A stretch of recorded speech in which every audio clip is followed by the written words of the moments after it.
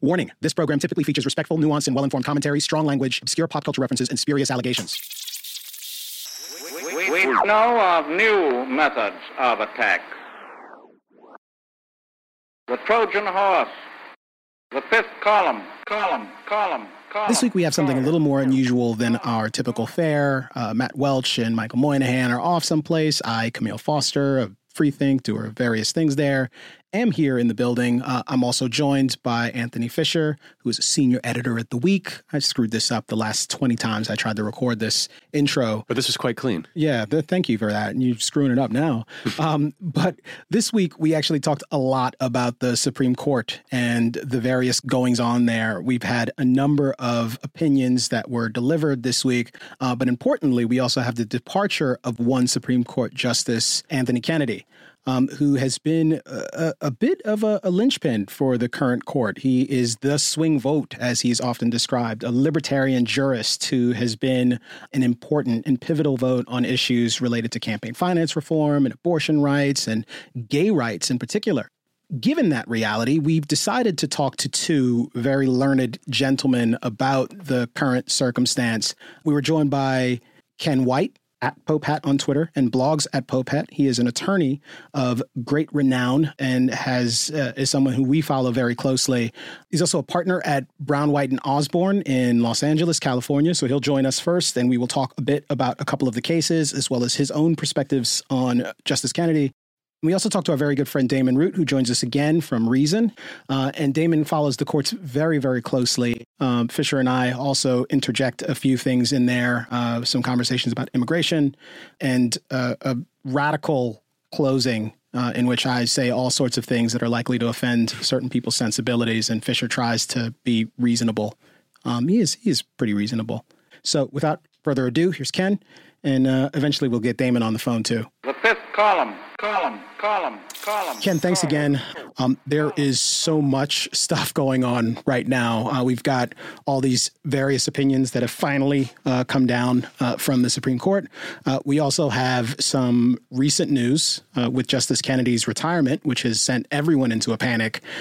But perhaps before we go there, maybe we could start with something from last week, week before, and it's the Southern Poverty Law Center settlement with Maajid Nawaz, which you actually wrote a pretty great, I thought, post about the settlement and perhaps some thorny issues that might be related to it. Would you mind summarizing the concluding sentiment of that post and perhaps giving me your sensibility about why this is perhaps a little less than something to celebrate? Absolutely. And I'm delighted to have the opportunity to talk to you all. So I like it when an organization like the Southern Poverty Law Center admits that it's done something wrong. I thought that them putting Nawaz on this list of anti-Muslim extremists was pretty terrible, and that their rationale was transparently bad. But I'm also very concerned about the use of defamation suits to punish views you don't like and to silence speech. And it's not clear to me that what happened here was that the Southern Poverty Law Center committed defamation, because defamation isn't a bad, stupid, unreasonable, bad faith opinion. It's a false statement of provable fact. And what concerned me was a lot of what Nawaz was complaining about. And when he was talking up this lawsuit that he was going to file, he focused on characterizations, on opinions. So he said that he didn't think people should be able to call others, Nazis or racists without suffering consequences. But unless you're literally saying that someone is a member of the Nazi Party, then calling someone Nazi or racist is an opinion. It's classic hyperbole, rhetoric, political opinion. So the fact that he said that he was going after that type of thing bothered me. The other thing that bothered me with this settlement was that if this case was actually about defamation and false statements of fact, then I was surprised that the Southern Poverty Law Center's apology didn't spell out any false statements of fact. So it was such a complete capitulation. They really, rolled over and let him put his foot on their belly. That you would think that if they were admitting, yes, we're making this settlement because we made some false statements of fact, they would have said what they are. But what they did instead is say we were wrong to put him on a list of anti-Muslim extremists. But that list, as feckless as I think it was very much an opinion-based list. The word precedent got injected into the discourse around this decision, and there were a few pieces that were written. And his response on Twitter, 7:55 in the morning, was... Oh, and for those one or two critical journalists who have no understanding of law, who are arguing that this settlement sets a bad precedent, haha, it didn't even get to court. It was an out-of-court settlement, you silly billies. The only precedent this sets is one of civility and forgiveness. Grinning face with tightly closed eyes emoji. By 5:07 p.m. the same day, his follow-up response to that. Whoa. About 60 organizations are considering lawsuits against the SPLC. All hail Claire Locke LLP. String of more than 20 celebratory emoji. Which I think is something that you also alluded to in the piece. It's not so much that there's a legal precedent, but it certainly does create an incentive, at least set, if nothing else, like sort of a cultural benchmark here. Absolutely. And when somebody settles like this, and particularly such a complete rout by one side over the other, I think it does embolden people to make more defamation claims, to file more lawsuits. So, maybe the Southern Poverty Law Center had a guilty conscience. I certainly think they did something morally wrong. But it's not clear to me that they actually committed defamation. And it worries me that they surrendered like this without making it more clear why they did and why what they did was defamation. Mr. Nawaz may quarrel with the word precedent, but it does set a precedent, if not a case law precedent. It sets a precedent in terms of the types of actions that may profit somebody and that may work in attacking speech you don't like. I also have to say that I think some of his comments and the comments of many of his supporters were to the effect that, you critics don't know what you're talking about because the First Amendment doesn't protect defamation. But that's just a circular argument. It's true the First Amendment doesn't protect defamation, but the First Amendment also has quite a lot to say about what defamation is and isn't. And that's the trick here, determining what statements are protected opinion and what statements are unprotected defamation. We can transition from there to talk about a couple of these cases that we have opinions for this week, since we're talking about the First Amendment. Perhaps it makes sense to start with the case coming out of California.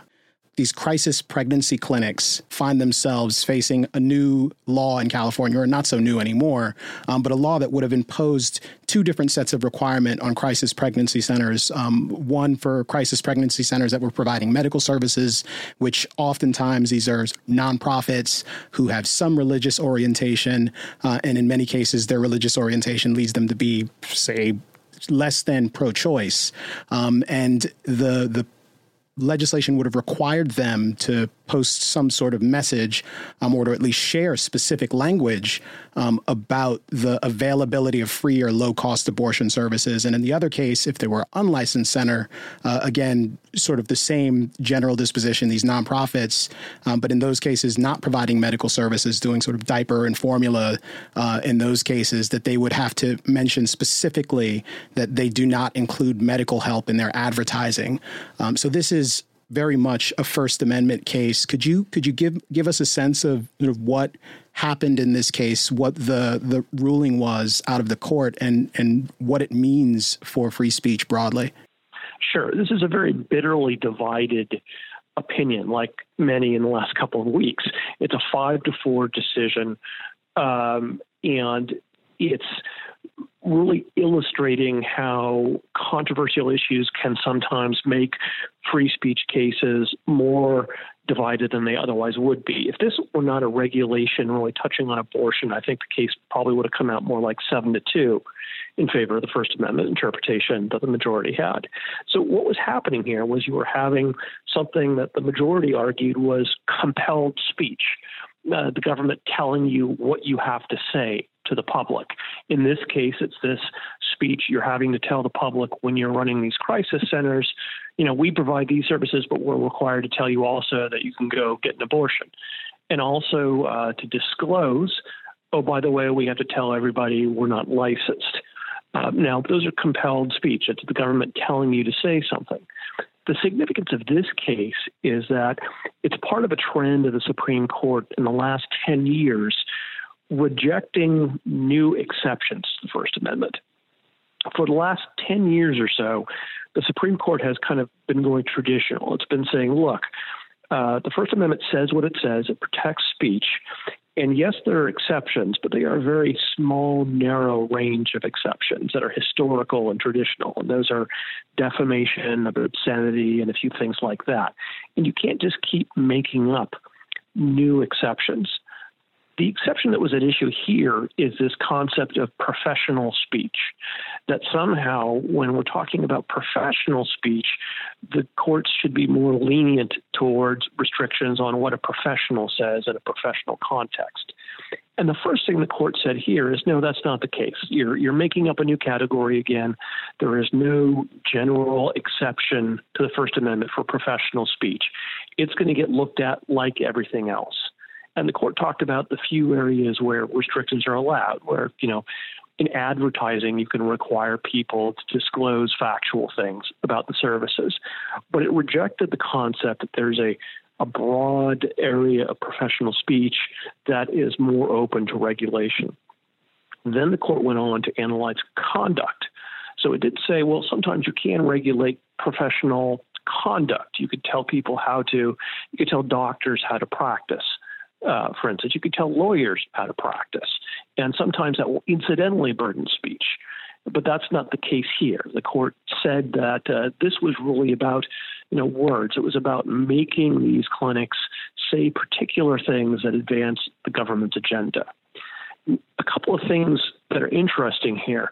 The dissent, I think, not unreasonably said that the majority's opinion here, throwing out this professional speech idea and opening up all sorts of statements to First Amendment scrutiny, really is a very open-ended decision that could have effects that we can't even begin to imagine on the vast array of laws and regulations we have in America.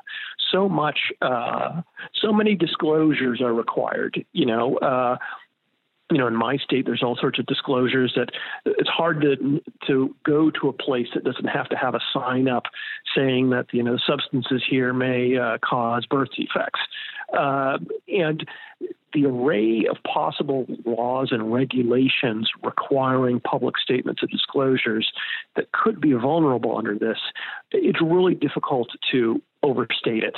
So I think this one absolutely is going to generate a huge amount of additional litigation. But it's the abortion issue in this one that I think really turns it into the hot potato and makes it so bitterly divided.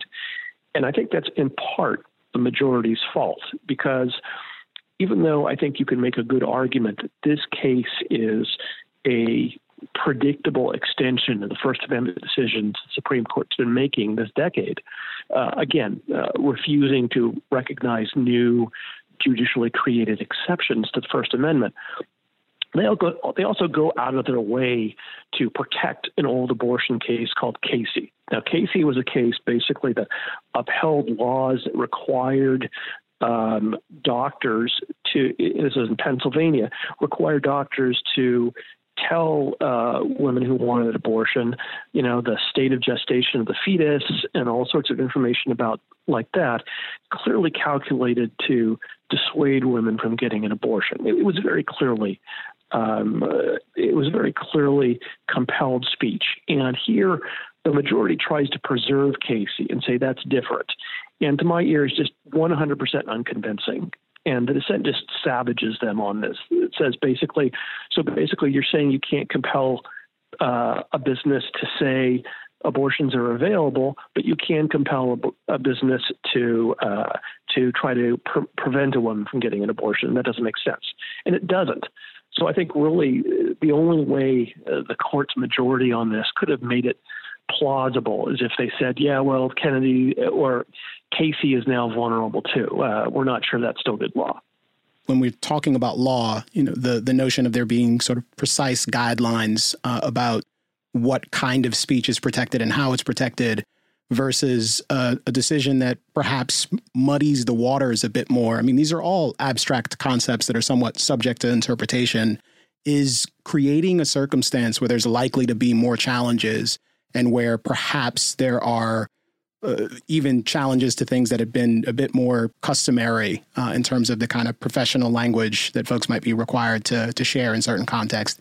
Is that a bad thing if we're really looking to kind of protect speech on the margin? I suppose it depends on how you look at rights and how you look at a court's job. So I don't know that it's a court's job to promote, order and to make things easy or to prevent there being disruption. I think there's a better argument that a court's job is to protect rights and to vindicate the rights expressed in the Bill of Rights. And so I think what the court's been doing in the free speech area is challenging sort of judicially created exceptions to the First Amendment that don't necessarily have a constitutional basis, and saying, wait a minute, we know we've allowed this to creep up, but we're looking at it now, and there's no constitutional basis for this category of speech that the courts have allowed to be suppressed. So I think that's in part what's happening, and I think it's inevitable in a system where, law is made this way, where courts gradually decide cases over the spans of decades, and doctrines appear that way. Ken, you said that, abortion's the hot potato, but that you could see other cases bubbling up based on this case. What topics, what specific subjects do you think might rise to the level of Supreme Court case that might build off of this case? Well, sure. In California, you have something called Prop 65 that basically mandates warnings all over the place. So if you walk into a Starbucks here, you're going to see a sign saying that this place sells or has some substances that may cause birth defects. You see it everywhere. I could see that type of regulation requiring sort of indiscriminate mass public statements about risks coming under assault under this doctrine, under this questioning of the professional speech and disclosure rules. I could see all sorts of things like that, not limited at all to medical fields. So, for instance, this definitely puts an end to a line of laws that's been under attack recently. The NRA strongly promoted laws that forbade doctors from asking their patients if they had guns in the house. So the AMA was encouraging doctors to say, do you have guns in the house? Are they safely stored? Do the kids have access to them? The NRA didn't like that at all, and they got a number of states to pass laws telling doctors they couldn't ask those questions. Well, those laws now are very clearly unconstitutional under this precedent. So I think you could see both political sides, liberal and conservative, finding some of their favorite things being overturned under this precedent. Well, maybe we should pivot then towards Trump v. Hawaii. The travel ban finally has its day in court. I mean, after the initial introduction back in January of 2017, sparked a deluge of legal challenges, waves of protests. Legal challenges emanated from Maryland, I believe D.C., and in this particular case, most importantly, Hawaii. It underwent a sequence of changes. It was revised once after the first wave of challenges, almost made it to the Supreme Court, but was actually revised a second time. And it's that third version that finally made its way to the court. Lots of complex issues. There's sort of the nature and limit of U.S. immigration law. We have these issues related to the Establishment Clause and some complicated sort of national security considerations related to all of this. Could you give me a sense of how all of this has shaken out and what this means for the Establishment Clause, which seems to have a number of complicated things associated with the rulings that have pertained to it in the past? Absolutely. So the Establishment Clause and the Free Exercise Clause obviously are what protects our religious liberty and prevents the government from discriminating against us based on religion. And I have to say that case law, jurisprudence about the Establishment Clause has always been much more of a mess than the free speech clause. It's much more confusing and contradictory. I'm not an immigration lawyer, but most of the immigration lawyers I know, I don't think were surprised by the outcome of the immigration law parts of this case. That a lot of people were challenging the travel ban on the theory that federal immigration law didn't permit it, that it was beyond the power of the statute. And that didn't seem to be a very strong argument. I don't know many people who thought that was correct. The real heart of the case, both, I think, in terms of national policy and our feelings about what it means to be an American, and I think in terms of the biggest dispute, is the Establishment Clause issue. The argument that the reason the administration enacted this ban and singled out these countries was to go after Muslims. And so the heart of what was before the court and what the court decided was this.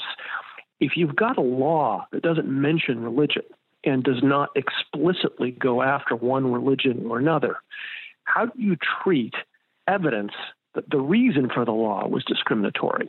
How do you treat Donald Trump's series of statements that I think most people viewed as hostility towards Muslims? And I think that was the right interpretation. So that was the dilemma before the court. And what happened here is something that you see in a lot of constitutional cases, and that is you win or lose the case not in applying a test, but in choosing which test to apply. What I might mean by that is this. The court had to decide, what standard does this law have to live up to survive under the Establishment Clause? Given the argument that it's religiously discriminating, what standard does it have to meet? And the key decision that the majority made here was that it only had to meet something called the rational basis test. Basically, the rational basis test says that if you can imagine any argument that's plausible and not obviously unconstitutional supporting this law, then it survives. It doesn't matter whether the actual reasons were something else. And almost every law passes the rational basis test. It's almost impossible to fail it. So what the majority said here was, because the decision of who to let into the country or not is so uniquely connected to the sovereign powers of the government, to national defense, to all these things that are uniquely government function, they really aren't subject to very close review. And therefore, the most lenient test is going to get applied to it. And once they made that decision, that was the end of the case, because it was obvious that anyone's going to pass the rational basis test. So here, even though there was very powerful, and I have to say, to my mind, very upsetting as an American, evidence that the reason for the travel ban was animosity towards Muslims. Even though there was that very powerful evidence, the court said, well, that evidence doesn't control here, because there are arguments that you can make that support this ban for non-religious reasons. And the dissent, I think, pointed out very well that a lot of the reasons the administration offered seemed unconvincing or contradictory, not well supported by evidence, not really based on reliable studies, that this way of protecting the country, banning people from these 7 countries, didn't make a lot of sense. But that was really sort of, once you got to the rational basis test, a fruitless argument. Because again, any number of completely idiotic laws that are badly considered pass the rational basis test. It's not a test that allows the judge to weigh whether this is a good idea or not. It doesn't let the judge second guess. So I think that it's alarming that the court is saying basically there's a very wide array of decisions that the government can pretty much be explicitly racist in their discussion of why the law is necessary, so long as the law is on its face neutral, and so long as someone can construct an argument that's not racist for why the law might be a good idea. One argument I heard building on that is that this decision essentially means that the president, any president, can invoke national security to say that anyone or any group of people cannot be allowed into the country. Do you think that's a correct summation? Not exactly, because such a law might not be neutral on its face. So here, it was a ban on people from certain countries. It wasn't a ban on its face on Muslims. So if you had a ban on Muslims, that would present a different situation. That would not be a facially neutral law. That would be a law that specifically considered the religion of the people it was targeting. And then you'd have to see what test the Supreme Court decided to apply. It might still not be the most strict test because of the way the court emphasized that that sort of decision is uniquely in the power of the government. But it would present a different situation than the one the court considered here. As they were justifying the travel ban under this third iteration, they seemed to describe it much more with respect to the deliberations that were taking place across the executive branch and an actual assessment of what they perceived to be deficiencies in whatever the processes were that were being used in specific foreign countries. They actually took off one of the predominantly Muslim countries and the ban added two other countries that weren't Muslim countries. So I suspect that might have something to do with kind of the different treatment here. But with respect to sort of notorious Supreme Court rulings that are a bit shameful, the Korematsu decision was also overturned by this decision. Is overturn the right word in this context? I guess. I mean, this was kind of a reach. Korematsu, of course, is the infamous case that endorsed FDR's internment of Japanese Americans, and really with pretty much a hand wave about national security makes it necessary. And what happened here was that the dissent was saying this is an outrageous decision that brings to mind, dark days like Korematsu. And the majority kind of shot back at that by saying it's not like Korematsu. Those were citizens. There was no legal basis to do what they did. Here, it's non-citizens. It's the government's unique power. And, oh, by the way, everyone thinks Korematsu is terrible and it's not good law, and we hereby affirm that it's bad law.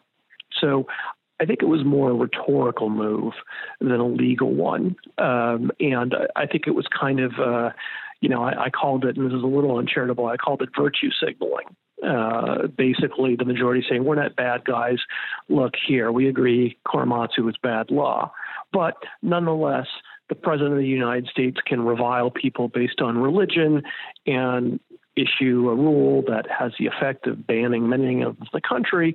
And as long as you come up with a neutral reason for it, it's going to survive. Yeah. And you mentioned sort of virtue signaling. That often has a sort of pejorative connotation to it. But it is worth mentioning that this is the sort of thing that under any other circumstance, we might see this as a total victory for the president.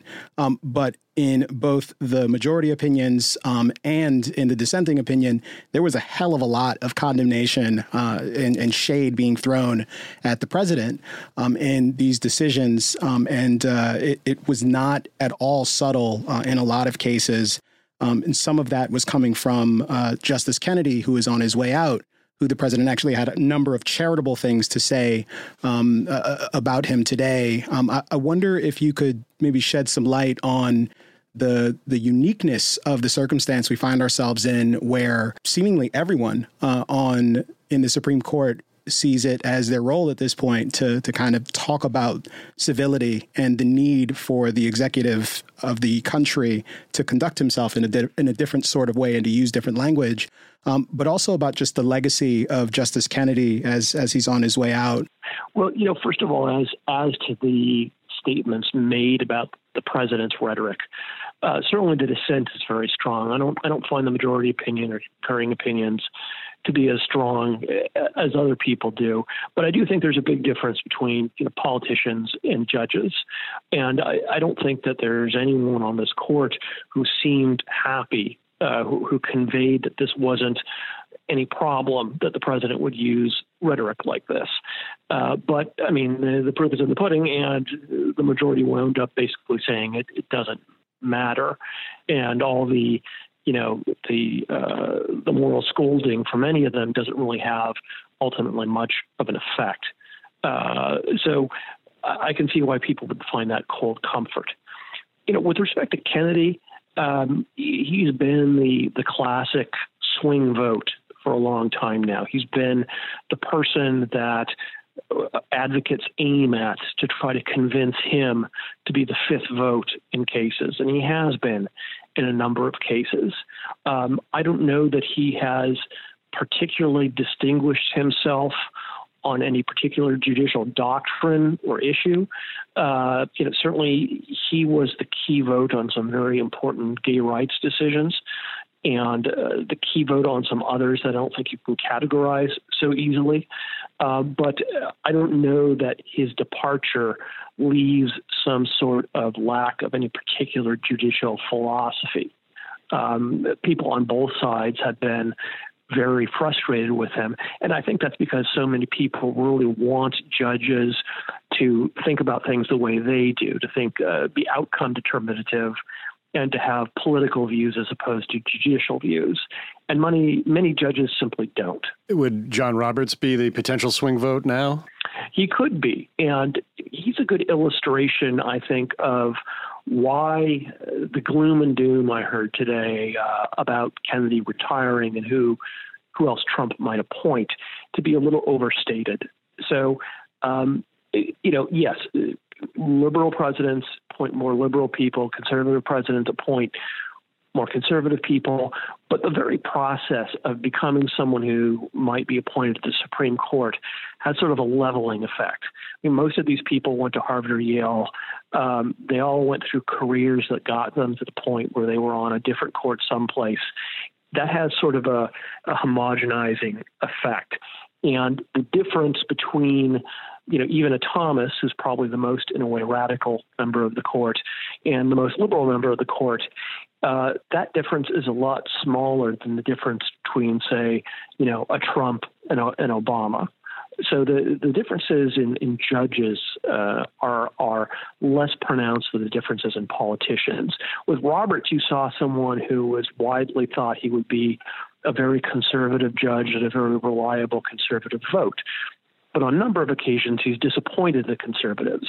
They're still very angry at him at his saving vote on Obamacare and on a number of other cases. And he's demonstrated that he's not the type of reliable political vote that they hoped he would be. There have been a lot of judges in the Supreme Court's history who were picked thinking they'd be reliable ideologically who weren't, and even some who became the exact opposite of what was expected of them. I think it was Eisenhower who said that, he of Earl Warren, and I regret ever naming that son of a bitch to the bench. So people really surprise you when they get on the bench. I think that the responsibility of it, the freedom and independence of it, and the difference of it might lead them in directions that people with a political mind don't necessarily expect. So although, I too am concerned, as a civil libertarian about whom Trump may appoint, I also know that the people who have defended civil liberties on the court over the years, you haven't been able to reliably categorize them based on conservative or liberal. Liberals have not been reliable in defending the rights of the accused in criminal cases on Fifth or Fourth Amendment cases. And conservatives have sometimes been some of the best advocates on the Fourth Amendment or the First Amendment. The example that comes to mind is Justice Scalia very vigorously defending the First Amendment in the flag burning cases. So I think the political, especially sort of the hyper-political cable news, Twitter type of interpretation of these things really oversimplifies the factors that are going into it. As someone who has followed your contributions on Twitter, you're one of the people who makes that a valuable place to hang out and not one that just makes me sad.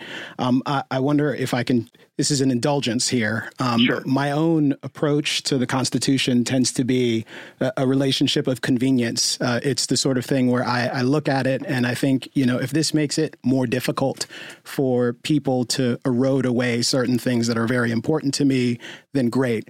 But my instincts about the Constitution are probably more in line with something that Hayek wrote. He describes governments having used constitutional means to do various things that the Constitution never intended for them to do.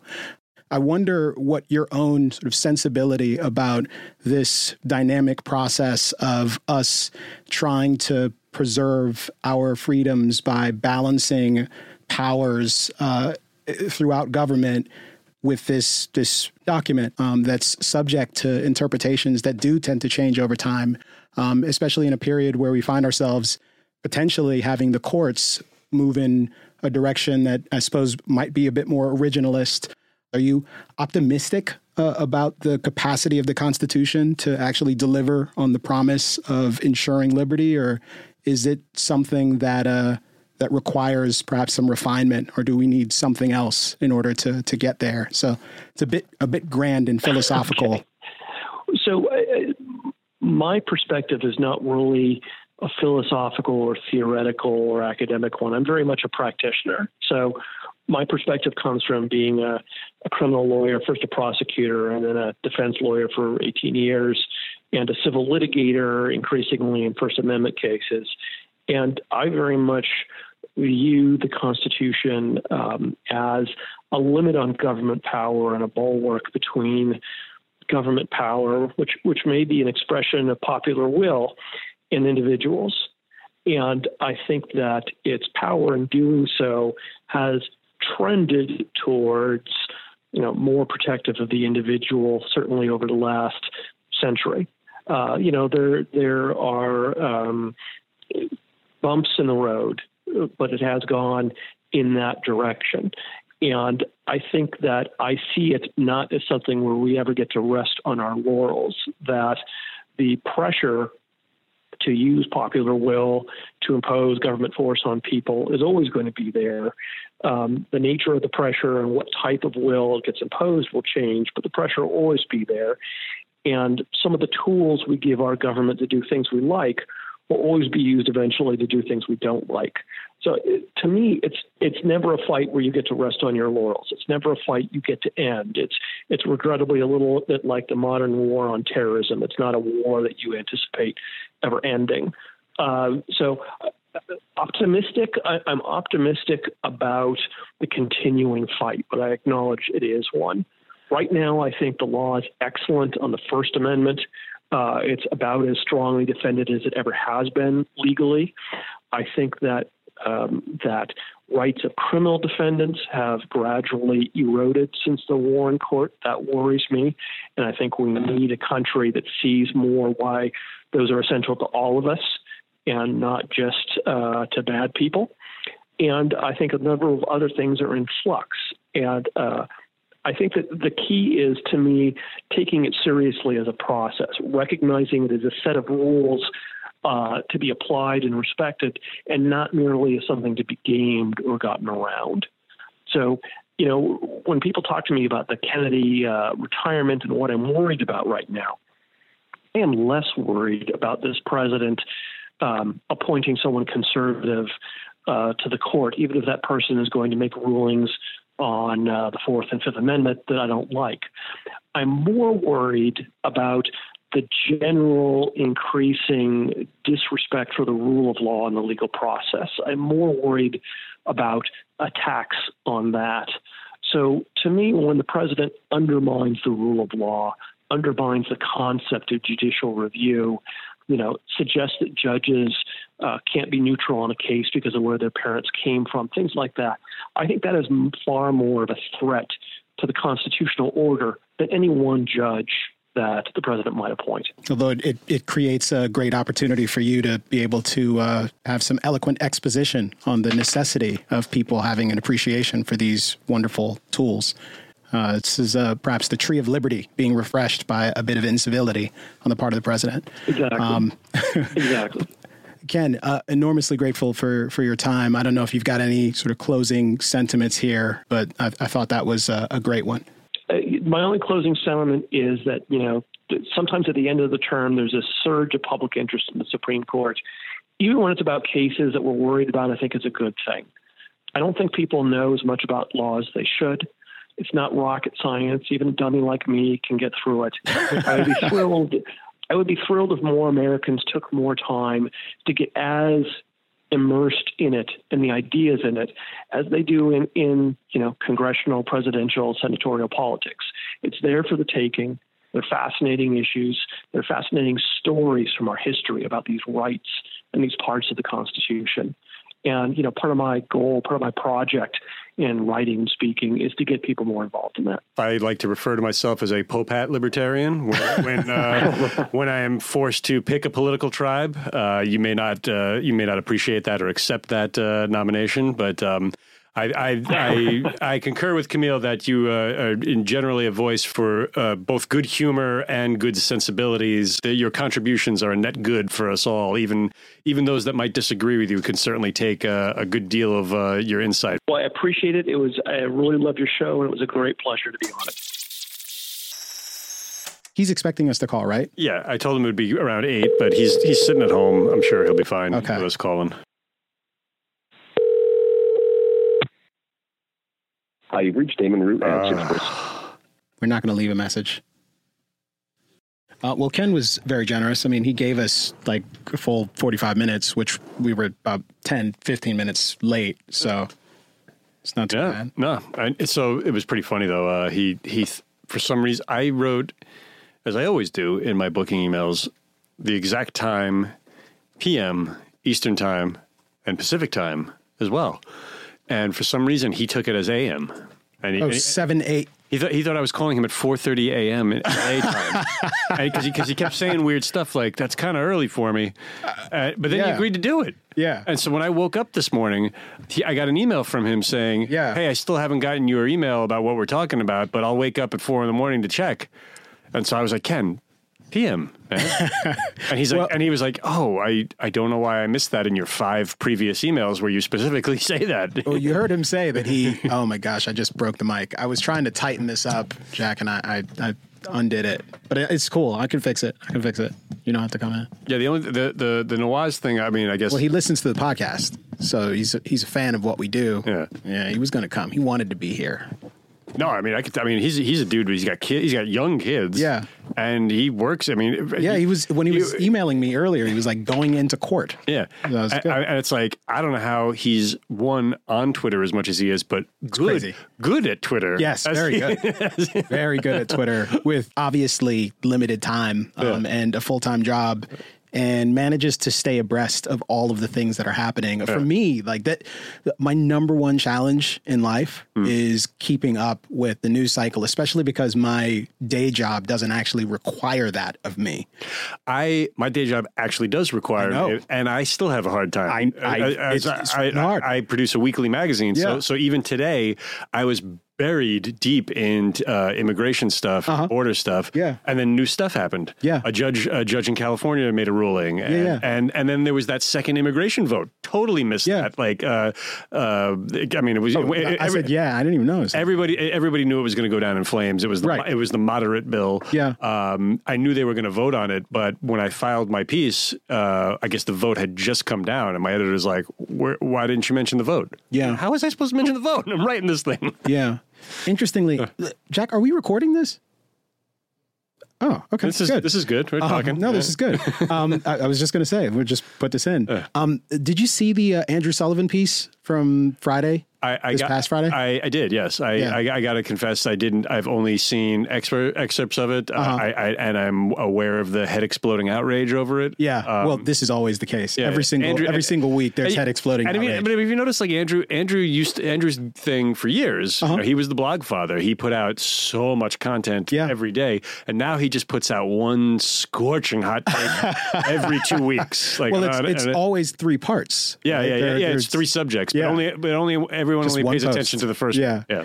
My life would be so much better if every single Friday for the rest of eternity, Kanye West released a new 7-track album. And okay, cool. Damon? I'm here. Hey, how's Damon. It going? Good. Sorry, I missed the call just a second ago. That's okay. We were just talking about Andrew Sullivan's piece from last week, which I'm not sure if you've read. And we are in fact recording this now. So Andrew. Chance we just use this and then figure out what the hell we're going to do here. Andrew, in a nutshell, the bit that I feel made people's heads really explode was just give Trump his wall. Yeah. Which I feel like is not a new idea. That's why I'm surprised that everybody flipped out about that one. Yeah. I mean, Democrats were literally pushing that as a compromise. Like, let's give him his wall because it's never going to get built anyway. And then we get, the Dreamers taken care of. Yeah. Yeah.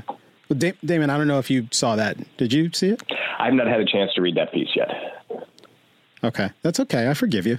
No worries. I was going to say, though, briefly, since we have the Andrew Sullivan thing there and we were talking about it, and you don't have to weigh in on this if you're not inclined to, Damon, because I know you haven't read it, was that the sentiment that Andrew was expressing was that, of course, he condemns all of the most awful and egregious things that Donald Trump has done and the really nasty rhetoric and him appealing to sentiments that are less than seemly. So unseemly, less than seemly.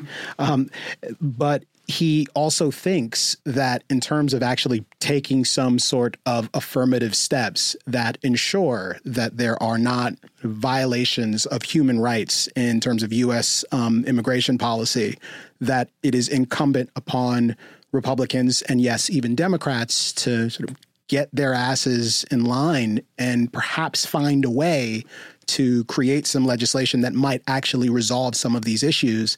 And while I oftentimes on this program advocate for political intransigence and the gridlock that is created in Washington, D.C., it is most certainly true that Democrats and Republicans finding a way to narrowly work together to try and advance legislation that could materially improve the circumstance on the border for people who are there dealing with ICE, who are in these camps. They should all have an incentive to want to fix that. And perhaps you don't have to give Trump his wall in order to achieve that. Maybe you kind of sort of do in some kind of incremental way that he never, ever actually gets to the wall. I don't know. But the notion that legislators ought to legislate on things like that is one that I think is important and worth beating the drum about. The other sentiment, the other thought that I had after reading the piece, and it's something that just kind of dawned on me and hit me really hard, was, and this, I saw someone else write a piece that made me think about this as well, but the summer of 2014, when we were having the refugee crisis in the United States, is also the summer of Ferguson. Mm-hmm. And I remember all of the attention that we gave to that story. I remember talking about that live on air, and we're watching these protests in the streets and these intense clashes between civilians and police. And we had these extensive conversations about those issues. And it's astonishing that it's only now, many years removed, 4 years removed from those events, that we're actually paying close attention to some of the really sort of gut-wrenching images that emerged from the milieu of that moment with respect to the refugee crisis and the way that the United States responded. And the insight there isn't so much that Obama is terrible and Trump is terrible. They're all equally terrible.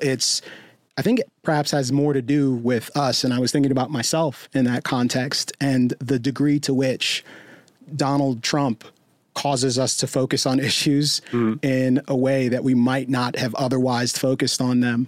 And as I kind of mentioned to Ken, as we were punching out there's something about that I think is incredibly useful, that we probably ought to be keying in on a little bit more. Well, what might not be useful is that while we focus on these issues, we don't exactly focus on them rationally. No. And it's just a lot of hysteria. Yeah, and to be incredibly boring and agree with you, it's never boring. It's always wonderful. I'm generally pro gridlock myself, but I think it's pretty widely accepted on a bipartisan level that our current immigration regime is terrible. Nobody is happy with it. There's a great deal of suffering. There's a great deal of illegality, and I feel like both of these things can be rectified with a good deal of compromise. Of course, and you can be a restrictionist and not think it's a good idea to keep people in cages on the border. Sure, and you could totally be that. That's totally reasonable. And you can be pro increasing legal immigration exponentially, and also say yes, we should devote resources to actually enforcing the border. Processing people on the borders is hard. And even I don't know that I would necessarily support the this, but something like E-Verify that makes it harder for undocumented immigrants to gain employment in the United States is a way of discouraging. It's a way of discouraging illegal immigration without putting people in cages and without breaking up families. That's a slightly more humane way of doing it. It makes things a little harder for them. So, but real quick, the cages that were there under Obama are the same cages that are there under Trump, and it's just not, as Matt Welch, our comrade, made it very clear. It's just not true that nobody was complaining about it under Obama. That's true. There were libertarians and there were people on the pretty far left. There were activists. There were professional policy people who were very engaged on these issues, and there were even some people in Congress who were talking about these issues. And the president of the United States was responsive to some of those things. Eventually, yes, when he had very little to fight for, and he was running out the clock on his second term, but it was a big action to the extent that there was any dissent in the Democratic ranks at the 2012 convention. It was a big deal. The immigration was a big deal. That Obama was the deporter in chief. So while Trump makes us focus on this issue in a broader sense in the way that it wasn't focused on under Obama, I feel like we are less likely to have constructive dialogue on this because a good deal of the Republicans who might have been swayed under less loud circumstances feel like they need to dig their heels in because Trump is more popular with the Republican base than they are. Yeah. And I feel like Democrats won't accept any of their own past culpability in this crisis, and they are increasingly going towards no enforcement at all as the de facto policy, which it's as somebody to hardcore libertarians that might be music to your ears, but it's not really sincere. Like I don't believe that if the Democrats controlled Congress or if there was a Democratic president, they'd be supporting that. I think it's just a Trump reaction. Yeah, I'm glad we got to get this out there without Matt here to say whataboutism to me. It's just that some of the hysterical outrage is worth sneering at because if that's all you've got, motherfuck you. So there we are. Yeah, plenty of reason to be outraged. Very eloquent. But in this particular case, if you actually want practical change, and you have plenty of Republicans who, for the first time, are disgusted by Trump. Yeah. What you need to do is catch those guys right now and women, and not make them go further entrenched into Trump land by calling them all Nazis. Yeah. Well, to pivot away from that and back to sort of our judicial extravaganza, we are joined on the phone by our very good friend from Reason Magazine, Damon Root, who tracks the courts, who tracks the Supreme Court in particular, and has all sorts of wonderful, thoughtful insights on the current goings-on with respect to the Supreme Court and some of the decisions that we've had handed down, but has also been tracking very closely the latest developments with respect to Justice Kennedy. So, Damon, thank you for joining us. Also the noted author of the book Overruled. Yes, I'm sorry for not plugging your book, and you can feel free to plug. No, thank you. Plug whatever you like. Let's get the plug in right away. Yeah, thanks for having me on. It's great. It's great to talk to you. Yeah, and I was hoping you'd make it here in the studio, but obviously you got a bit derailed because of this development. This is kind of your beat, so I totally understand you needing to be somewhere so you can focus on this. I wonder if you could perhaps talk a little bit about the legacy of Justice Kennedy from your standpoint and what this means for the Supreme going forward. And I said Supremes, like Diana Ross and people refer to them as the Supremes. Yeah, I think that's good. Yeah. I like to imagine them all in sequin blouses. I think that's good. With one mic, all dancing in front of one mic. Yeah. Do they sing? Well, when will I see you again? What's going on under the robe? That was the Shirelles. That's the only thing that I wonder. So when will I see you again is the Shirelles? I think so. What the hell did Diana Ross and the Supremes sing? Is that I Will Survive? No, I Will Survive is Gloria Gaynor. See, I don't know anything. I have no idea. When Will I See You Again is the 3 Degrees. We were way off. Yeah. What do you know, Damon? That's where we're actually going to start. I don't know the 3 Degrees. No, I don't know what Diana Ross and the Supremes sang. I don't care. So, Damon, yes, Justice Kennedy. Where did our love go? I think that his impact on modern American law and politics is it's almost beyond reckoning. You can name every major issue that's come before the court or just kind of been broiling throughout American politics. And Kennedy is may have cast a deciding vote in the case. His fingerprints are sort of all over the arguments. So this is true for gay rights and abortion. It's true for affirmative action, true for Obamacare. He's the one who read the dissent from the bench. There was a joint dissent filed by the conservative justices, and he's the one who read it. Gun control, gun rights, eminent domain. I mean, you name it. It's sort of everywhere. And I think we're going to be sort of dealing with thinking through his legacy for a long time. I think he's probably the most influential jurist alive today, just in terms of sheer impact of his influence. He was this audience of one for every lawyer who was approaching the bench because of just through this happenstance of history where you have this bench where there's four pretty much, reliable, if you put in quotes, conservative, four pretty much reliable, put in quotes, liberal. And then Kennedy, who's this moderate conservative with liberal tendencies, or maybe you want to say it the other way around. It kind of depends on the issue. And so, the arguments will be made to him. They're crafted to him for the particular things that he was interested in. And so he just had this, tremendous influence. I mean, you talk about sort of the great man theory of history. I mean, he's got a proof of that. It's just through the sheer luck of when he's appointed and how the court is made up. So it's just extraordinary to have someone like that step down at this particular moment, because the future course of American law could just change dramatically in a number of different directions. And so I think the coming confirmation fight over him will probably be about as bitter as you could imagine, even though, assuming the Senate Republicans move it along very quickly and get it done by the end of the summer before the midterm elections, they can pretty much appoint whoever they want if all the Republicans stay in line, because there's a very slim Senate majority in their favor. But it's going to be an absolute, knockdown, drag out brawl, in the meantime. A couple of things related to that. You mentioned that he sort of this transformative figure is also Reagan's third choice for the spot. He was the third. Yeah, he was the third pick. Yeah, Bork was Borked, the first one. Brought to us by marijuana prohibition in part, since the second choice was knocked out because he acknowledged that he had used this sweet Mary Jane. Doug Ginsburg. Yeah. Yeah, no, it's like a different America when that was something that would just, disqualify you from a major office. And I think Clarence Thomas basically admitted to smoking. Experimenting was always what people said with marijuana in college, and he gets on the court just a few years later.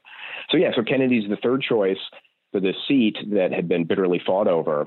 And basically it becomes sort of his court. I mean, this is really an end of an era. So you can kind of pick the issue that you're most interested in and just think about what this might mean going forward, depending on who he's replaced. I think the biggest thing everyone's talking about, of course, is abortion, because although Kennedy did not always vote the way that pro-choice activists would like, he generally, when it came down to it, he reaffirmed the central holding of Roe v. Wade that the right to abortion is a fundamental right under the Constitution, and he always stuck with that. So if you get a conservative who replaces him, who sees Roe v. Wade differently and doesn't think abortion is a constitutional right that should be protected, and many of them don't, and many of them would like to see that case overturned, there could potentially be a shift in that direction. So that's something everyone's talking about. But also remember, he's the author of the majority opinion in Citizens United, so he has this lasting impact on free speech. That's one of the most controversial, decisions, obviously, in recent years, and reviled on the left, celebrated on the right for that. So it's just this massive sort of influence. And then I guess just to maybe focus on the libertarian angle a little bit, this is a jurist who libertarians really dislike for two cases. Kelo versus City of New London, and then Gonzalez v. Raich, both from 2005, where Kennedy joined Justice John Paul Stevens' majority opinions, which were in favor of eminent domain abuse and Kelo, and then in favor of federal regulatory power rather than state medical marijuana in the Raich case. And so libertarians have been sort of shaking their fists at Kennedy ever since.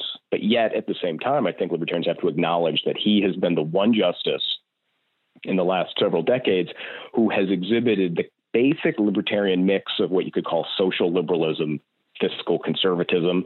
He's the guy who is in favor of gun rights and gay rights. And so his replacement may not have that sort of quasi-libertarian quality, could be much more in a traditional social conservative mold. And so that would be something obviously liberals would be upset about, but libertarians might be upset about that too. You've described Justice Kennedy as, arguably the most important justice of his era. And you've talked a little bit about the good and the bad from the libertarian point of view.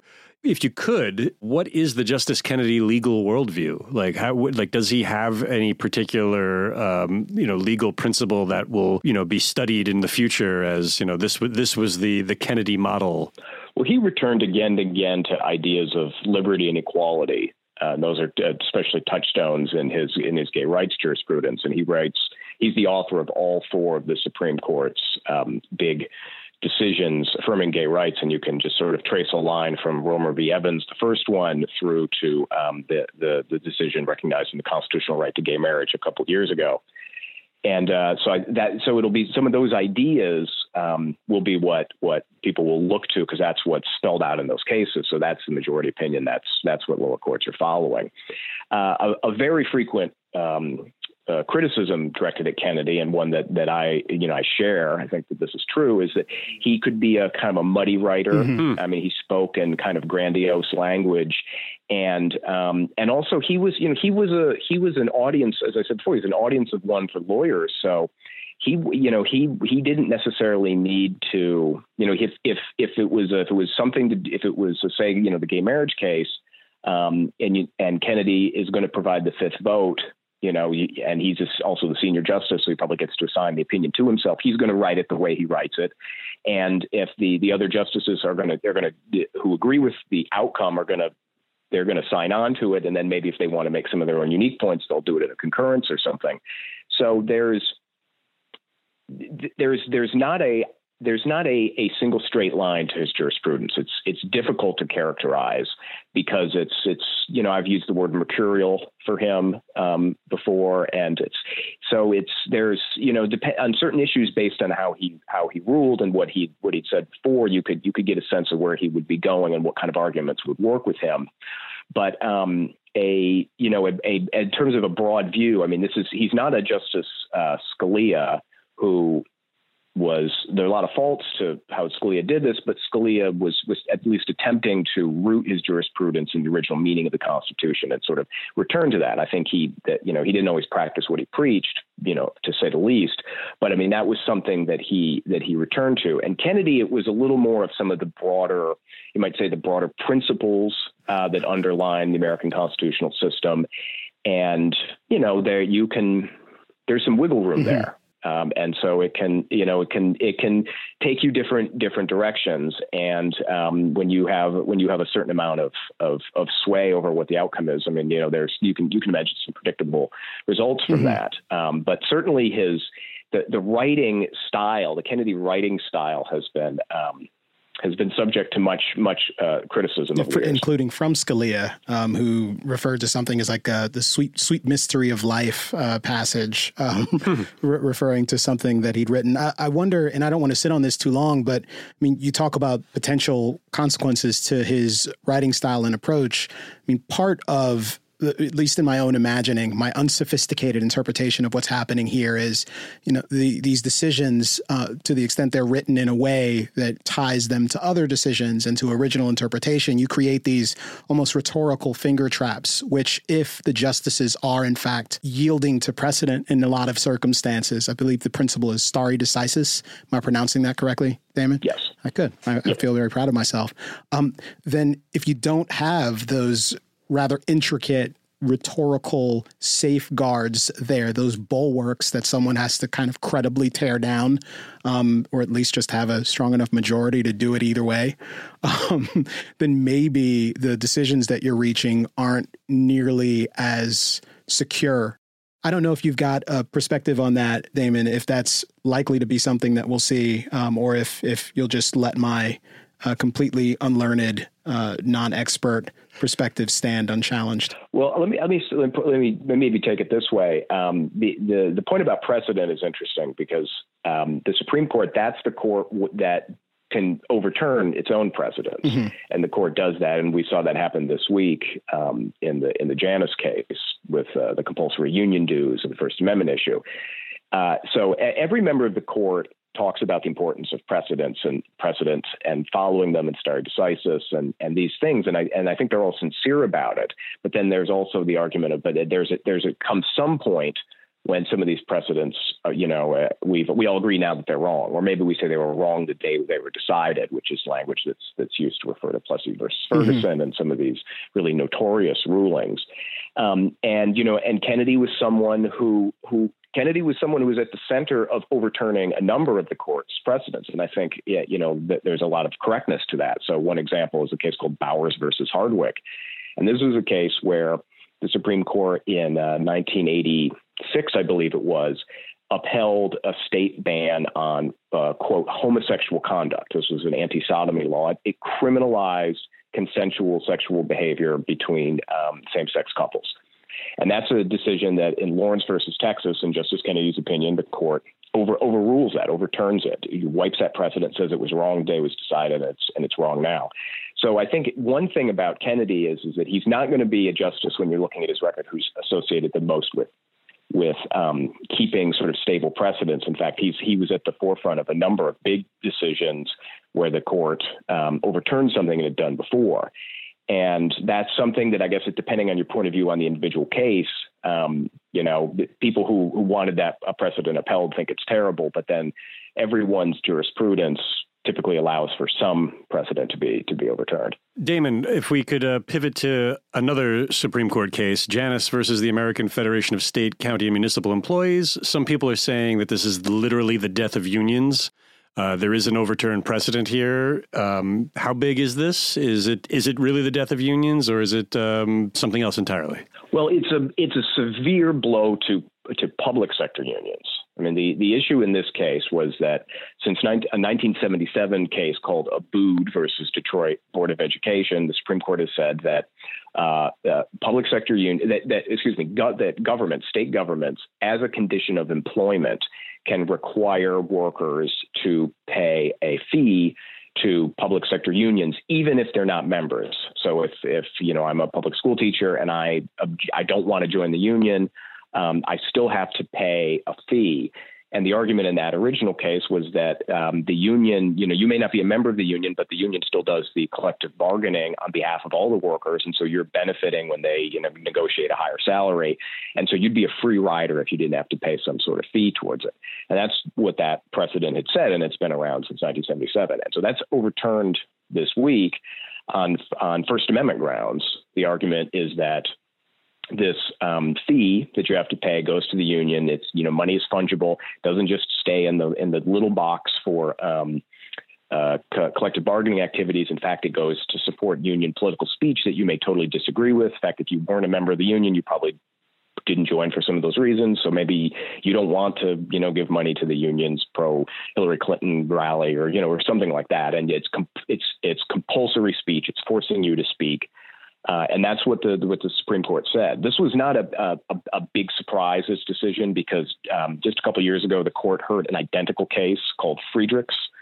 And Justice Scalia died while that case was before the opinion came out. And I think there was no question that was going to be 5-4 against the unions then. So this week it's 5-4 against the unions sort of 2 years later. So it's a blow. I mean, if you think about the financial benefits you get as a public sector union from mandatory union dues as a condition of employment. I mean, so that's a financial hit that could hurt.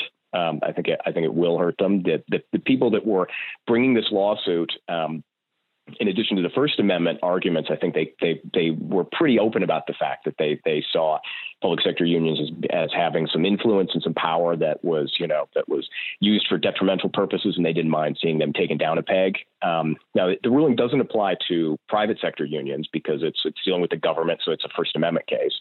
So it's not the death knell of all unions in that sense. But I mean, I do think that if you're a public sector union supporter, this was not a happy outcome for you. Yeah, it's the sort of thing that does feel quite obvious. I will say that for me, sort of the funniest line from Kagan's dissenting opinion was when she described the previous status quo as striking a stable balance between public employees' First Amendment rights and government entities' interest in running their workforce as they thought proper.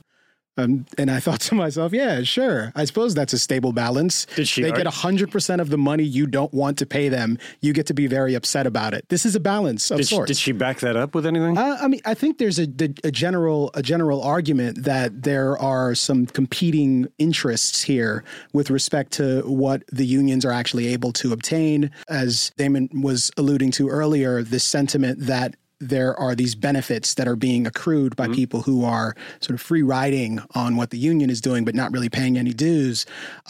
But I also set this up in that way because I know Eugene Volokh, who writes at the Volokh Conspiracy, which is now at Reason and having been transplanted from the Washington Post, where it was previously at the Volokh Conspiracy all on its own, but now it's at Reason. But he actually disagrees with the sort of First Amendment free speech grounding for this. Damon, I wonder if you could help to put that into context a little bit and perhaps give us some sensibility about this. As I understand it, the general argument, and it's actually one that I found myself leaning towards even before I discovered that was his perspective, that there isn't really a First Amendment issue here because there are plenty of circumstances where the government takes your money and perhaps subsidizes speech you might find objectionable, tax collection, et cetera. These are things that government can do.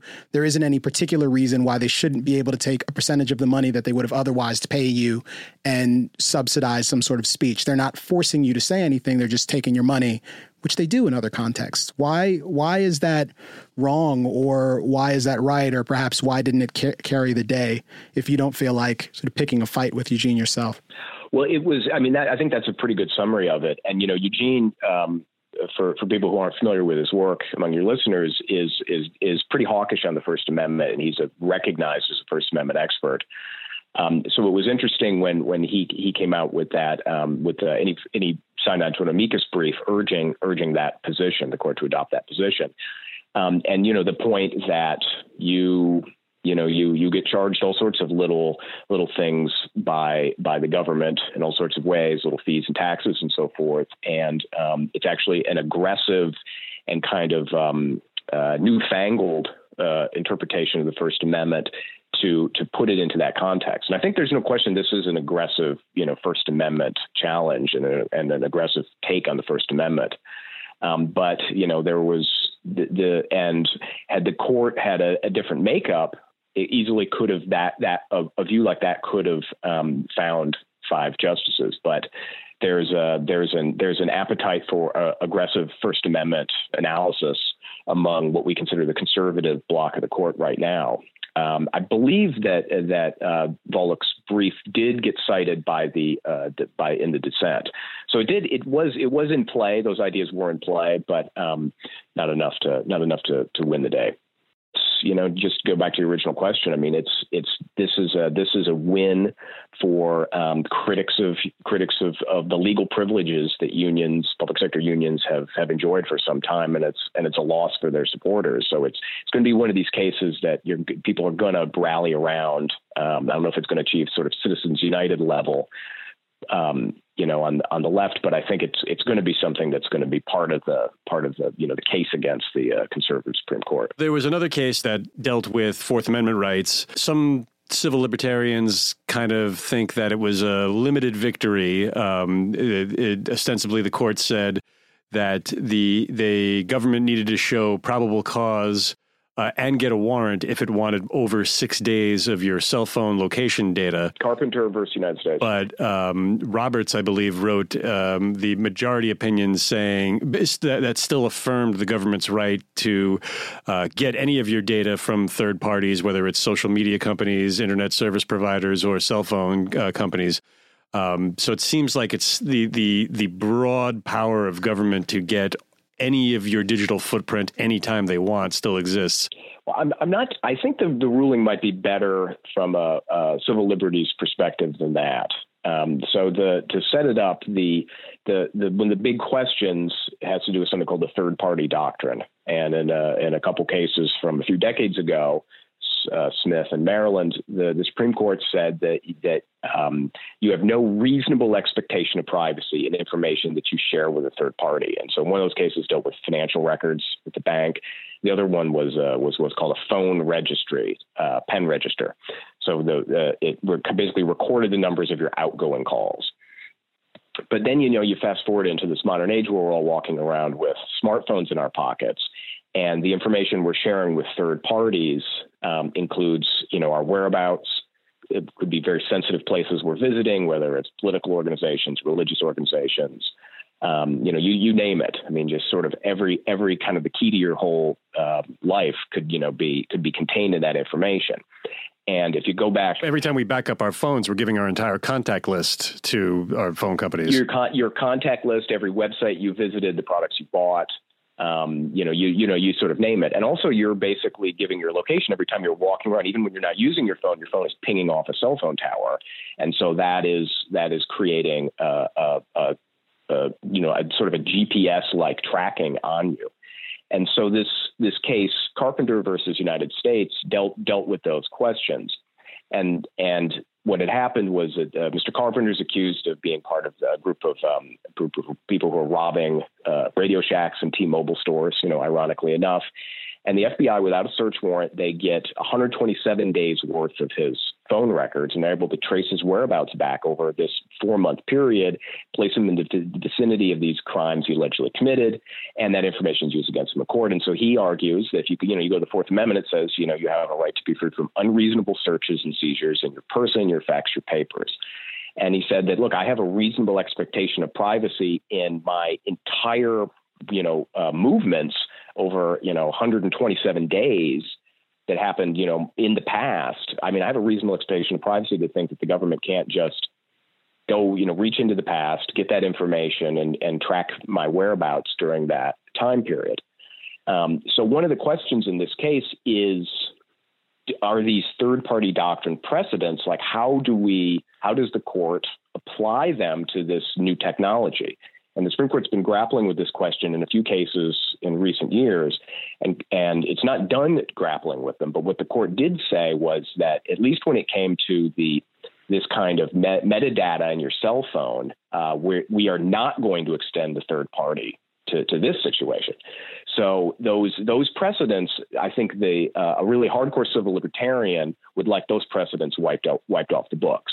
That wasn't before the court in this case, but this decision does start to actually, I think, chip away at the foundations of those rulings and start to and point out the ways that they're in conflict with this modern technology and that they're really not tenable. So I think if you look at the court's Fourth Amendment jurisprudence in cases like Jones, which dealt with GPS tracking, and ones dealing with thermal imaging of houses to search for possible drug growing and things like that, there's a kind of a robust Fourth Amendment thing happening. Now, there's a lot of exceptions to the Fourth Amendment. There's a lot of bad Fourth Amendment case law on the books. In fact, when you study the Fourth Amendment, you mostly learn all the exceptions that the court has, carved out to it, especially dealing with automobiles and things like that. But there is something, I think, positive happening at the Supreme Court. Chief Justice Roberts is a part of that. Justice Sotomayor is at the center of it. Justice Scalia was part of it before he died. That's something that was he didn't really get enough credit for, that he was actually really, from a civil liberties point of view, really good on the Fourth Amendment. And Sotomayor is kind of his heir. And then the other thing that's very interesting that happened in the Carpenter case, so the decision's 5-4. The dissenters are Gorsuch, Alito, Kennedy, and Thomas. Gorsuch writes a dissent for himself, and then Kennedy writes the one for the other three. These two dissents are about, they're night and day apart. Kennedy's dissent basically says that, the law enforcement needs this kind of power. They need to be able to go after, the bad guys, whether it's terrorists or drug dealers or whatever. Plus, we have these third-party doctrine precedents. They absolutely should be extended. There's no reason not to extend them. This case was an easy win for the government, and the majority was crazy. Okay, so that's what Kennedy says. Gorsuch says, I prefer a different Fourth Amendment approach. I think these third-party doctrine cases are crazy. They don't make a lot of sense. But, if you look at why don't we just go back to the Fourth Amendment? So he does this originalist analysis. He says, if you look at the Fourth Amendment, it talks about your papers and your effects. Maybe we can think about your cell phone records as your papers or your effects. And when he was appellate court judge, he wrote an opinion where he talked about email as your papers or effects under the Fourth Amendment. So he's actually, even though he dissents, he's also sketching out this, I think, very kind of libertarian view of privacy rights under the Fourth Amendment. And so if you And the only reason that he didn't join the majority opinion is because the majority did say, look, we're not going to extend the third party doctrine precedents, but also we're just going to leave them. We're not going to do anything about them. And Gorsuch would like, I think, then see them overruled. So he wrote a dissent, and the whole point of the dissent was to tell future litigants, when you bring one of these cases before us, raise these originalist arguments, call the third party doctrine into question, and let us really grapple with it. So you actually have 6 votes really for a pretty good Fourth Amendment outcome. They just kind of differ about how they would get there.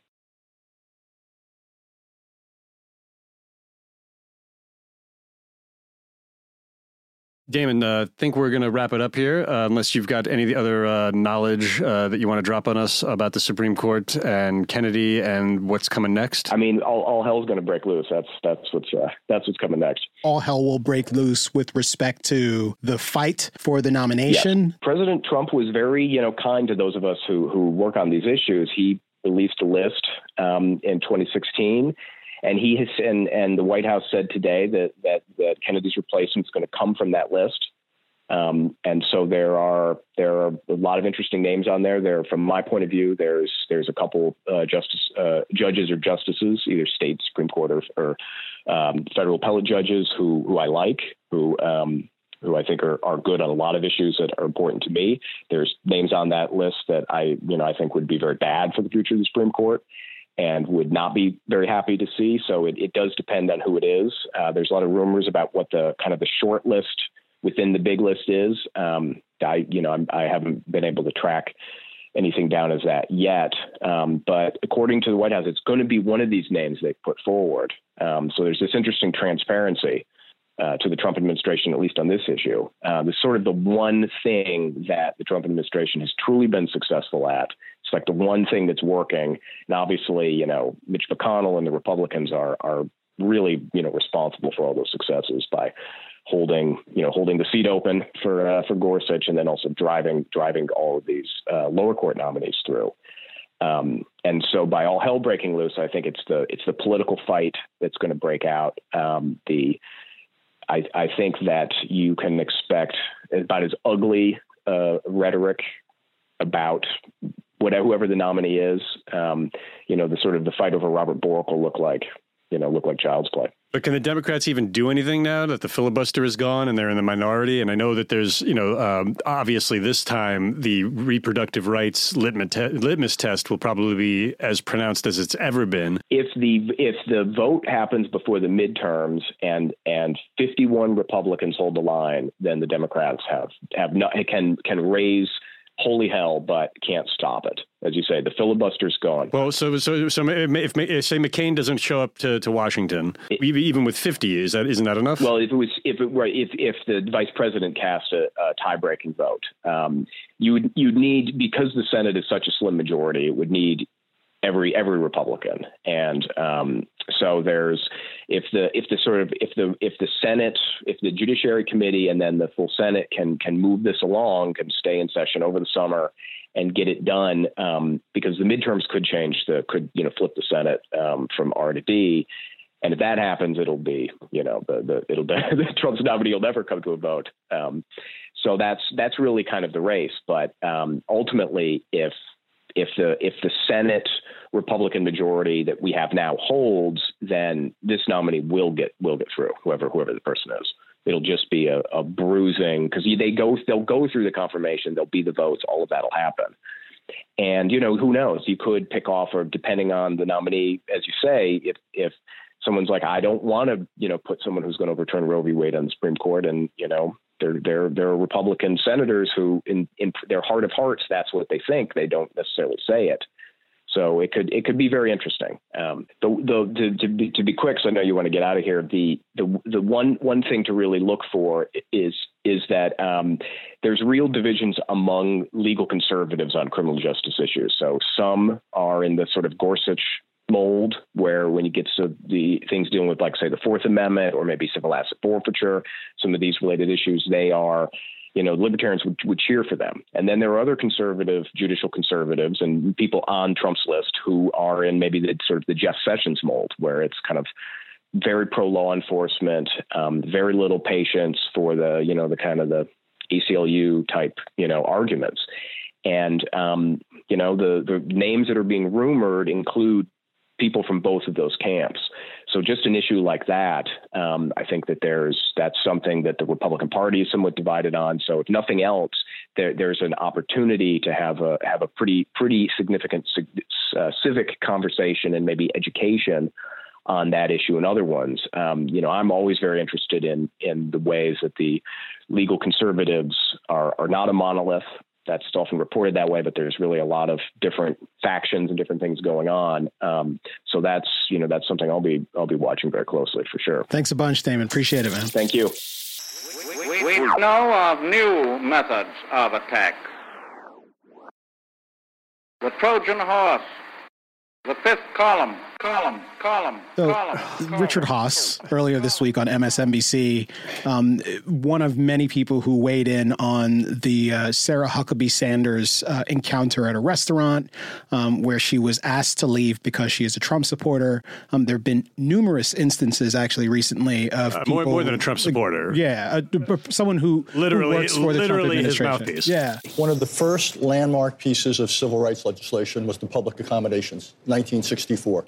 And we fought for the right of Americans to be served, whether it was restaurants, hotels, and not to be denied on the basis of religion, national origin. There's a whole list of things. Now, politics, ironically enough, was not one of them.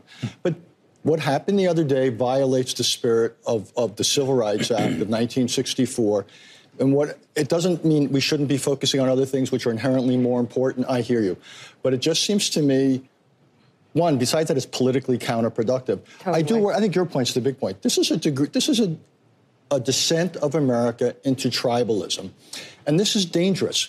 One of the things we should have learned the last year and a half is we can't take things for granted in this country. Right. We should not take for granted the fact that this has essentially been a peaceful democracy, and our differences have never gotten bigger than what we could handle in a peaceful way. This is the sort of thing that makes me uneasy about some of the trajectory of this country. So I think it's serious. I don't really have strong opinions about that particular owner's action because it was a request based on he seemed to be trying to keep peace in his own business. And I think made a business decision that it's better for me to acquiesce to the requests from my staff who are really upset by this right now and really don't want to partake in this business. They don't want to serve her. Yeah. Yeah. I mean, hang on. I know you're going with this, but I think he made a business decision to exercise his own free association, which is always the other end of the civil rights, accommodation argument. So I don't even want to go down the Richard Haass rabbit hole because it's totally ahistorical and it's not even legally close to anything resembling reality. But is this the death of civility, where when you've got such a polarizing administration, and let's be very, very clear about it, every single press secretary tells lies in service of the administration. This is true. But you could make the case that this administration lies so pathologically that it is destroying norms. Now, I know, for an anarchist like yourself, destroying norms is not a bad thing. But, if that's the idea, if burning the whole thing down is the idea, behind a lot of Trumpism, then perhaps things like you, who are literally the mouthpiece of this administration, don't get to sit and have a cozy meal without being hassled every once in a while. Is that something that we should accept? Is that something that we should be forcefully rejecting? What is civility? Does civility matter? I don't have an issue with folks degrading the elected officials of the United States, or people who work for them, or people who work for them. I think one has to certainly allow for that. I certainly think that we should be able to do it within the confines of reason. I mean, one of the things about the resistance that I find most frustrating is the degree to which they have no real sense for where they are in history. Like the fact that you are not, in fact, marching down the street in lockstep with Dr. King. You are living in 2018. This is a world that he has helped to create for you, where you have a rich bevy of freedoms that you get to enjoy that most people throughout human history have not. And we are like trying to perfect the union, as it were. And that is kind of amazing and remarkable. And you actually have to acknowledge that as you're moving forward. And the confusion with respect to our conviction the conviction of many that Donald Trump is in fact Hitler. There's something about that absurdity that makes me nervous. I am probably much more concerned that it might be a consequence of where we are on the coast and our elite enclave. I'm much more concerned about the danger of good intentions wielded for noble purposes in the form of policy, like having really bad outcomes or turning potentially tyrannical than I am about the prospect of a gross, sort of trollish, orange-haired malcontent who has an interest in building walls and grabbing people by the crotch. I don't know that that's the person that's likely to turn America into a disgusting shithole. If not, I'm more worried about the elegant person who has the trappings of civility and can wield those things effectively and can still degrade norms and expand the power of the presidency and do all kinds of other evil. So I'm with you on the is it on the the death power of civility? thing, but these things are affecting culture now. Where because that's where we came into this, where it's not just a matter of having strong political opinions or being absolutely offended by the things he says or the policies he's putting forth. It's that anyone associated with him, anyone who supports him, the MAGA hats, that these people are now untouchable in society. And obviously that will be completely flipped. So this is the question that, and I don't have the answer to it. I'm still struggling with it because I do think that it's totally within the rights of a free society to say disrespect them. To say no, hell with you, person in power. Get out of my restaurant. But when that is a talisman for every single person who is even somewhat affiliated with the administration, the party, or who votes for them. Then I don't know how that's workable. I think it's that's the issue, though, and it's the reason why. Even last week when we were talking, I mentioned like the drapes, like the civility is something, but this is just an attribute of our broader cosmopolitan society. And to the extent that everything has become political, I think that's probably the reason for the degradation in how we view one another. And that lack of trust, that sense that those people aren't even worth talking to, the sensibility that every Republican is actually a racist in a secret or explicit way, or that every Democrat is actually a pinko sympathizer who hates America aggressive first. Leftist. Yeah. I mean, these are sentiments that predate Donald Trump. He may supercharge them. He may amplify them in certain ways, but those sentiments existed before. Oh, sure. I remember when the Tea Party was the end of the world. I remember when Obama was the end of the world. Sure. I mean, Bush was a fascist. I think that sort of hysteria is potentially dangerous. I also think that just the encroachment of government into every area and facet of our personal lives is part of what is actually increasing the danger. So it's a matter of placing some priority on things and saying that the civility stuff is perhaps the smoke and the fire is really just the sphere of everything political. We didn't just become politically tribal. We've been this way for a very long time. FDR helped to supercharge a lot of that stuff with interest group politics. But as it stands today, to the extent it's dangerous, it's probably for other reasons. So to put a pin in it, perhaps we can agree that we should tone it down a little bit as a people, as a 300 million deep person country, maybe not kick each other out of our restaurants, but all press secretaries should never be allowed to eat anywhere. I think that is a very, very good position for us to strike. And yes, be aware of your hysteria and save some of it for the next administration, whoever the hell they happen to be. Make certain that you direct plenty of hatred and contempt their way too. So, amen. There we are. All right, Fisher. Well, this was enjoyable. Yeah, very, very legal. Unusual and strange, but that's what we do here. It's also probably the most radical in terms of these little weird intermissions that you and I have had here. So I hope folks can tolerate it and that they'll be okay until Moynihan and Welch get back. So. Yeah, this is quite a dispatch. Thanks, everybody. Bye. Bye. We know of new methods of attack. The Trojan horse.